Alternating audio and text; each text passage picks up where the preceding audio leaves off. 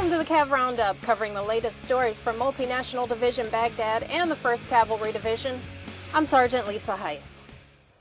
Practice and training are keys to success in most things, and when your job is scouting out IEDs, the stakes are pretty high. At the 3-day Tactical Site Exploitation class taught by the Counter IED Training Team, soldiers learn how to search for weapons caches and IEDs and what to do when they find them. The class is open to all soldiers and provides hands-on practice before soldiers have to go out and tackle the real thing, where there are no do-overs. Participants get the chance to run a complete operation that allows them to clear and search a building, vehicle, and rural area. They keep the training as real as possible and don't make the caches too obvious. For the seasoned soldier, the course is a great review. For the inexperienced soldier, it's just added assurance that they all know how to do their job when the time comes. Scrapyards can hide all sorts of dangerous items. Specialist Stephanie Logue visits one in Taji and tells us what they're doing to make the scrapyard safer. U.S. soldiers conducted their own version of searching for a needle in the haystack. Troops of the 710th Explosive Ordnance Disposal Company searched a scrapyard in the Taji area to sweep the scrapyard of any dangerous devices. The EOD team met with the owner of the scrapyard to discuss their plans on securing the area.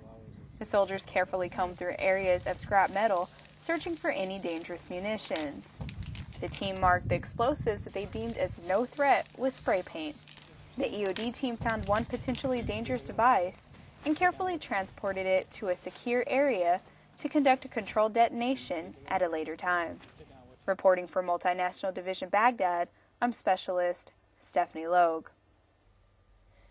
It's probably safe to say most troops serving in Iraq are looking forward to the mission ending, but the U.S.'s withdrawal plan hinges on Iraq being able to stand on its own 2 feet, which means keeping its borders secure, policing its own cities, and being able to combat the ever-changing insurgent threat. That's where the military transition, or MIT teams, come in.